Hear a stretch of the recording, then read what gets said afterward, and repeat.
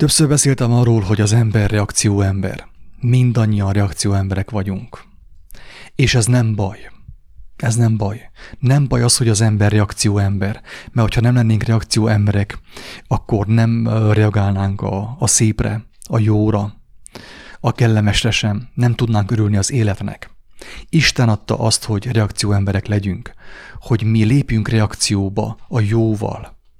Azáltal, hogy az ember reakcióba lépik a jóval, jóvá válik ő. Azáltal, hogy az ember reakcióba lépik az igazsággal, igazzá válik ő. Az igazság egészség. Tehát aki reakcióba lépik az igazsággal, egészségessé válik. Erről szólt Jézus Urunk gyógyítása. Hogy akkor az emberek az ő igaz szavaival reakcióba léptek. Hittek neki és meggyógyultak, ugye?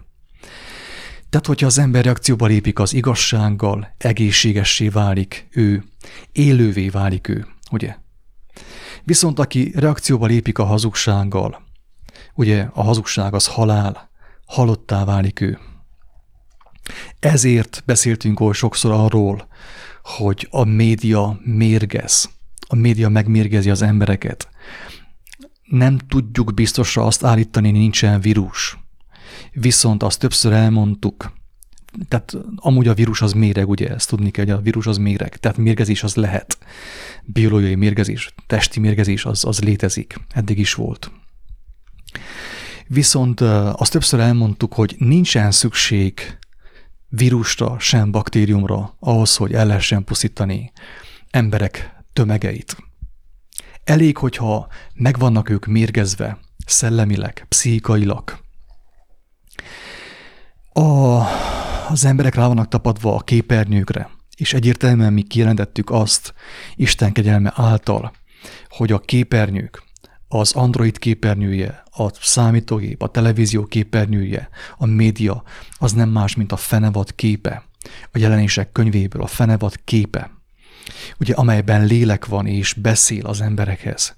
És ahogy az emberek hallják az ő szavait, a hazugságait, a híreket a politikai platformról, meg a vallási platformról, meg különböző helyekről, és azzal ők reakcióba lépnek, azáltal már meg is fertőződtek. Elrabolta az életüket. Érthető? Tehát mindenki azzá válik, amivel reakcióba lépik. Ha valaki a jósággal lépik reakcióba, jóvá válik ő. Tehát, hogyha valaki gonosz, mint én is, amilyen voltam, és amilyen vagyok, valamilyen mértékben tegyük fel. Én, ha reakcióba lépek a jóval, és megszeretem azt, ugye, mivel a jóság az nagyobb, mint a gonoszság, ezért ugye engemet legyőz az. És azzá válok én is, jóvá válok én is. Viszont, hogyha reakcióba lépek a gonoszsággal, a hazugsággal, ugye, a média hazugságaival, én is azzá válok, de a hazugság az halál, kedves hallgatók.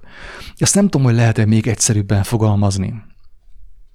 Egy barátom mondta el, hogy a minap úgy járt, hogy megnézett valami híreket valahol, televízióban vagy az interneten, és érdekes módon elment az életkedve, még rémálmai is voltak ráadásul azután.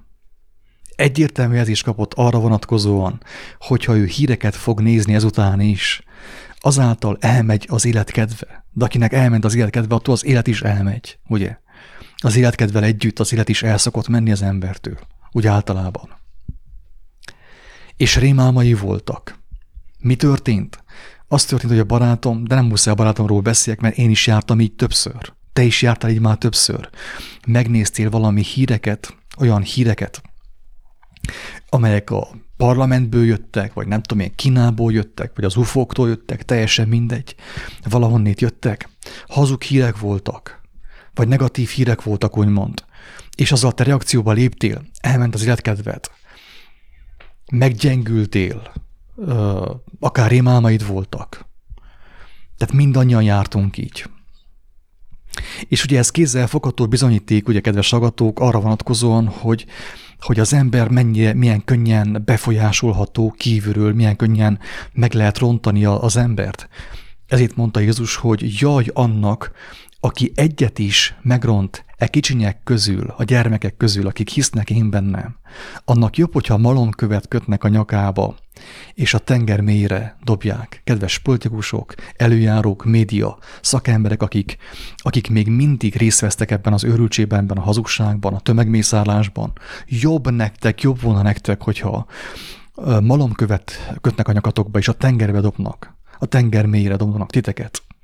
Ez az igazság. Ha továbbra is részt vesztek az ártatlanok, az egyszerű embereknek a megrontásában, a hazugsággal való megfertőzésében, akkor jobb, hogyha most dobnak a tengerbe titeket malomkővel a nyakatokban. Tehát ott tartunk, hogy az ember nagyon könnyen befolyásolható, az ember reakcióember, és ez nem baj, ez egy ajándék Istentől. Azáltal reakcióemberek vagyunk, azáltal tudunk örülni az életnek, azáltal tudunk örülni Istennek az ajándékainak, de azáltal reakcióemberek vagyunk, azáltal tudunk belemenni a hazugságba, és azáltal tudunk meghalni. Hogyha az ember nem volna reakcióember, akkor meg sem halna. Viszont nem is élne, ugye? Nem is élne, mert az élethez is kell a reakció. Mert az, hogyha van 2 gyermek, és egyik mosolyog, ugye egyik nevet, a másik is elkezd nevetni. Ehhez is ugye reakció kell. Tehát tegyük fel, hogy egyik szomorú, egyik gyermek szomorú, másik oda megy, megsimogatja, megvigasztalja, és ugye mivel, hogy ő reakcióember, átveszi azt az ölelést, azt a vigasztalást az ő játszótársától. Mert reakcióember, ugye? Tehát nincsen semmi gond, azzal reakcióemberek vagyunk. A probléma ott van, hogy a világban jelen van a gonoszság, a gonosz szellemiség, a hazugság. És hogyha az ember az igazság helyett a hazugságot fürkészi a szemeivel, a füleivel, és azzal lépik reakcióba, akkor megromlik az ő élete. Megbetegszik az ilyen ember, sőt, aztán előbb-utóbb meghal. Sőt, hogyha Isten nem kegyelmes hozzá, vagy ő nem fordul Istenhez, a lelke is kárba vész, elkárhozik. Ezt ki kell mondani, kedves hallgatók, van pokol, van mennyek országa. Hazugság a reinkarnáció, ezt többször elmondtuk, hazugság. Alátámasztottuk különböző logikai érvekkel, a Bibliával, és mindenféleképpen. De azt is elmondtuk, hogy aki nem fordul Istenhez, sosem fogja megérteni, hogy a reinkarnáció tana a hazugság, varázslás, boszorkányság, durva megtévesztés, ami nagyon sok embernek a lelkét követeli majd az utolsó órában. Tehát ezt kell valahogy megértsük, kedves hallgatók, hogy nem mindegy, hogy min van a tekintetünk. Jézus Krisztus elmondta, hogy a testünk lámpása a szem. Ha a mi szemünk tiszta, az egész testünk, az egész életünk tiszta lesz, világos lesz. Ha a mi szemünk sötét, az egész testünk, az egész életünk sötét lesz. Tehát nem mindegy, hogy mire van rá irányítva a szemünk, az érzékszerveink, a hazugságra, vagy az igazságra. Mert a hazugság betegséget szül, ugye, megbetegít és halált nemz. És az igazság ugyanígy, ugye, meggyógyít, egészséget ad, és életre hív, örök életre hív Jézus szavai szerint. Egy nagyon fontos dolog, amit még nagyon fontosnak tartanék elmondani, az, hogy ne gondolja senki se azt, tehát én nem azt javaslom a kedves hallgatónak, hogy ne Facebookozzon, vagy ne kövesse a médiát, mert én ezt hiába javaslom, ennek nincsen semmi értelme, ez nonsens. Nonsens valakinek azt mondani, hogy ne tévézzen. Nonsens valakinek azt mondani, hogy ne Facebookozzon. Nonsens valakinek azt mondani, hogy ne internetezzen. Nonsens, mert senki nem tudja ezt megcsinálni. Már mindenki függő. Internetfüggő, világháló függőség van, kedves hallgatók, mindenki ebben benne van, valamilyen mértékben. Akinek van munkája bőségesen, de az nincsen benne, mert nincs neki ideje és energia erre. Az ilyen ember védve van. Ezért megint az egyszerű emberek vannak előnyben, mert nincsen idejük Facebookozni. Te neked meg kell fejni, van munka, és azáltal a lelkük ugye nem mocskódik be még jobban. Tehát én senkinek nem mondom azt, hogy ne Facebookozzon, ne használj az internetet, mert nem ez a megoldás. Nem ez a megoldás, kedves hallgatók. Mert ha azt mondja neked valaki, hogy ne Facebookozzál, te úgysem fogsz engedelmeskedni. Így van-e? Azt mondja valaki, hogy kapcsol ki a számítógépet, úgysem fogsz engedelmeskedni. Azt mondja neked valaki, hogy kapcsol ki a telefont, vagy dobd el a telefont, úgysem fogsz engedelmeskedni. Nem ez a megoldás. A megoldás, kedves hallgatók, az, hogy kapcsold be magad Istenhez. Kapcsolódj be az ő országába. Kérd az ő kegyelmét, hogy ő adjon neked híreket minden nap. Ő adja a mindennapi kenyeret neked. Ismerd meg az igazságot Jézus Krisztus szavai által. És ő azt mondta, hogy aki megismeri az ő szavait, az ő tanítását, azokat ő folyamatosan tanítani fogja életük végéig. Életük végéig tanítani fogja minden nap. És az ilyen embereknek már nincsen szükségük a Facebookra. Nincsen szükségük a világmédiának a híreire. Mert ők örömüket lelik abban a tanításban, amit kapnak Jézustól, amit kapnak az Úristentől, az ő lelke által. Érthető? Tehát ez jelent csupán védelmet az embernek a hazugsággal szemben, és a hazugságnak a következményével szemben, a halállal szemben. Semmi más, nincs semmi más védelem. Ugye ezek a nagy okosok folyton azt mondják, sőt, én is azt mondtam, én is voltam olyan okos, hogy azt mondtam, hogy jaj, ne tévész, vagy ne csináld ezt, ne csináld. Nem, ez mind vallás. Ez baromság, emberek. Ez baromság, ezt kimerem jelenteni, ez baromság, őrültség, nem működik. Még több frusztrációt szül az emberben. Valaki felnéz rám, és azt mondom neki, hogy ne Facebookozzon, akkor ő azt próbálja megtartani, megfogadni, de abból volt az ő öröme mostanig a Facebookból, mert nem volt neki más öröme. És nem ajánlottam neki más alternatívát. Ne Facebookozz, ne tévész, ne csináld ezt, ne csináld azt, ne nyúljál a fütyidhez, ne csináljál semmit. De nem kínáltam alternatívát. És nagyon durván átvertem az embertársamat. Így van-e? Durván átvertem őt. Pontosan, mint a vallások. Lebeszéltem őt a rosszról, de a jónak a lehetőségét nem kínáltam fel számára. Úgy igazából senkit nem tud megszabadítani a ne. Sőt, itten le is írtam a múltkor az Instagramra, hogy a karma törvénye, Mózes törvénye, a megfelelés, a félelem és a rabság törvénye ugyanaz. Ezek mind ugyanazok. A karma törvénye ugyanaz, mint a Mózes törvénye, a Mózes törvénye ugyanaz, mint a megfelelés törvénye, az ugyanaz, mint a félelem törvénye, és az ugyanaz, mint a rabság törvénye. Ne cselekedj rosszat, hogy ne legyen rossz dolgot. Ez a karma törvénye, ez a Mózes törvény, ugyanaz. Ne csináld ezt, hogy ne legyen az. De a kegyelem törvénye nem ez, kedves hallgatók. A kegyelem törvénye, a szabadság törvénye, az élet törvénye így hangzik. Amit akartok, hogy az emberek ti veletek cselekedjenek, mindazt ti is úgy cselekedjétek velük. Ezt mondta Jézus. Ezt mondta Jézus. Ez az életnek a törvénye. Aki ezt megérti és meg is éli, az ember élni fog. Tehát én nem azt mondom, nem mondhatom azt, hogy ne csináld ezt, ne csináld azt, ne csináldam azt, mert úgysem fogsz engedelmeskedni nekem. Hanem azt mondom, hogy ha az igazságot megismered, szabaddá válsz. Ha az igazságot megszereted, akkor már nem kívánsz táplálkozni a hírekből, sem az alternatív hírekből, sem az összeesküvés elméletekből, mert te kapsz híreket nap mint nap Istentől. Így nem fogsz reakcióba lépni a hírekkel, mert a világ ura, idézőjelben a sátán, a gonosz, a hírekkel viszi bele az embereket a csapdába, a sátáni csapdába. Érthető? A hírekkel viszi bele az embereket a sátáni csapdába. A világ ura. Úgyhogy bejelenti azt, hogy mostantól, akik nem oltottak, mit tudom én, mi fog történni velük. És azt látom, hogy hívő emberek, keresztény embereknek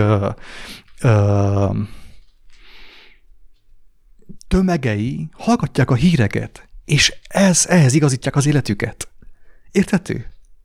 Őrültség. Nem kaptál te híreket fentről? Nem kaptál te mindennapi kenyeret? Hol van a figyelmed? Miért a hírekre figyelsz? Miért a hírekre figyeltél? Miért nem arra figyeltél, amit Isten felkínál számodra a mindennapi kenyér formájában? Megértések, látások, felismerések, életöröm, meg társai. Te nézed a híreket, az alternatív híreket, és megy szará az életed. Jézus nevében, Isten nevében ráadásul, mert hívőnek mondod magadat, de mégsem őt követed, mégsem ráfigyelsz, mégsem a tőle kapott híreket veszed be, és mégsem azt terjeszted, hanem megosztod azt, hogy mit mondott a miniszter, vagy a miniszterelnök. És találkozol azon, hogy emészti fel az életedet, és megy tönkre az életet, és már félsz, hogy nem lesz munkahelyet, meg ilyenek. Kedves hallgatók, amit mond a média, amit mond a világura, amit mond a sátán, arról, hogy nem lesz munkahelyet, hogyha nem oltatsz, ez igaz. Ez igaz. Ez igaz az ő gyermekeire. Érthető? Ez igaz az ő gyermekeire, akik eddig is szavaztak, és ezután is szavazni fognak, akik a rendszerben hisznek, akik a politikusokban hisznek, akik az orvosoknak hisznek. Számukra igaz ez. Érthető? De neked mi között van hozzá? Neked mi között van hozzá? Tehát amit mond a rendszer, az igaz a rendszer gyermekeire. De nem igaz az Isten gyermekeire. Rájuk nem igaz. Mert Isten nem ezt mondta, hogy ha nem oltasz, nem lesz munkahelyed, hanem Isten mást mondott. Csak te elfelejtetted, mert te híreket kezdted követni. Nem volt neked elég az, amit Jézus mondott, és amit ő mond minden nap, hanem a híreket kezdted követni.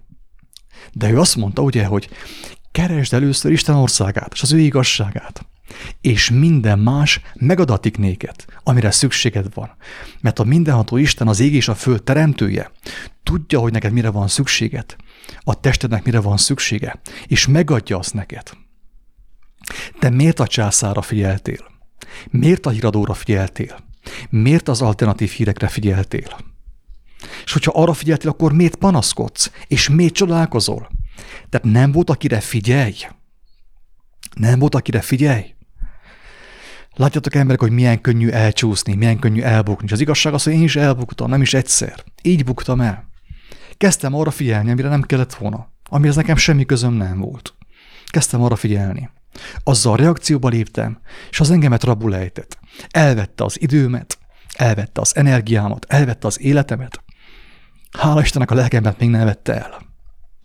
Az Isten kezében van. Miért? És hogyan? Csak azért, és csak úgy, hogy ráfigyelek arra, aki a tengeren járt. Az ő szavával lépek reakcióba, mert az ő szava élet. A média szava halál. Az alternatív média szava halál. Az összeesküvés elmélet szava szintén halál. Döntsd el, kire figyelsz mostantól, mire figyelsz mostantól. Én elmondom, én bizonságot teszek ebben a videóban, ebben a hangfelvételben, hogyha ezután is a médiára fogsz figyelni, az alternatív médiára, akár az összeesküvés elméletekre, nem sokára meg fogsz betegedni, és meg is fogsz halni. Elmondom én neked egyenesen így, szemtől szembe, ha kell. Ez fog történni, mert tudom, hogyan működik a teremtés. Isten megmutatta, felfedte előttem, és felfedi mindenkinek, aki kíváncsi az igazságra. Ez fog történni, hogyha továbbra is fogod követni a médiát, az alternatív médiát, és főképp, mert arra jöttem rá mostanában, hogy az alternatív média sokkal gonoszabb, mint a főáramú média. De mindegy, ez mellékes. Ha követed a médiát, az alternatív médiát, az összeesküvés elméleteket, a híreket, előbb-utóbb meg fogsz betegedni. Teljesen biztos. És még ez is kegyelem, mert amikor megbetegszel, talán majd rá fogsz jönni, hogy mitől betegedtél meg, és Istenhez kiáltasz, és kívánod, és kéred tőle azt, hogy legyen urrá a te életeden. Hogy ne többi a figyelmedet, a tekintetedet ne fordítsd a hazugságra, a hírekre, az alternatív hírekre, semmilyen hírekre, hanem fordítsd arra a hírre, az öröm hírre, amit Jézus hozott számunkra, és felkínált tiszta ingyen számunkra. Elmondom a legfontosabbat, a végére hagytam, kedves hallgatók. Aki nem ismeri az ő teremtőjét, nem kap mindennapi kenyeret, és nem kéri azt Istentől, Krisztustól, az az ember automatikusan hazugságra figyel. És akkor most felolvasnám a 23. Zsoltárt, hogy megértsük a lényeget. Jól megértsük a lényeget. Azt mondja Dávid, a gyermek, Istennek a gyermeke. Az Úr az én pásztorom, nem szűkölködöm. Nincs nekem szükségem semmire, mert megad nekem mindent. Nem kell én a médiából táplálkozzak, nem kell az alternatív médiából táplálkozzak, a hazugságokból táplálkozzak, a hírekből táplálkozzak, mert a mindenható Isten az én pásztorom. Nem szűkölködöm. Füves legelőkön nyugtat engem, és csendes vizekhez terelget engem. Lelkemet megvidámítja, az igazság ösvényein vezet engem, az ő nevéért. Az ő igazsága, az ő neve, az ő igazsága, amit én megismertem, az ő igazságáért, ugye. Lelkemet megvidámítja, az igazság ösvényein vezet engem, az ő nevéért. Még ha a halál árnyékának földjében járok is, nem félek a gonosztól, mert te velem vagy.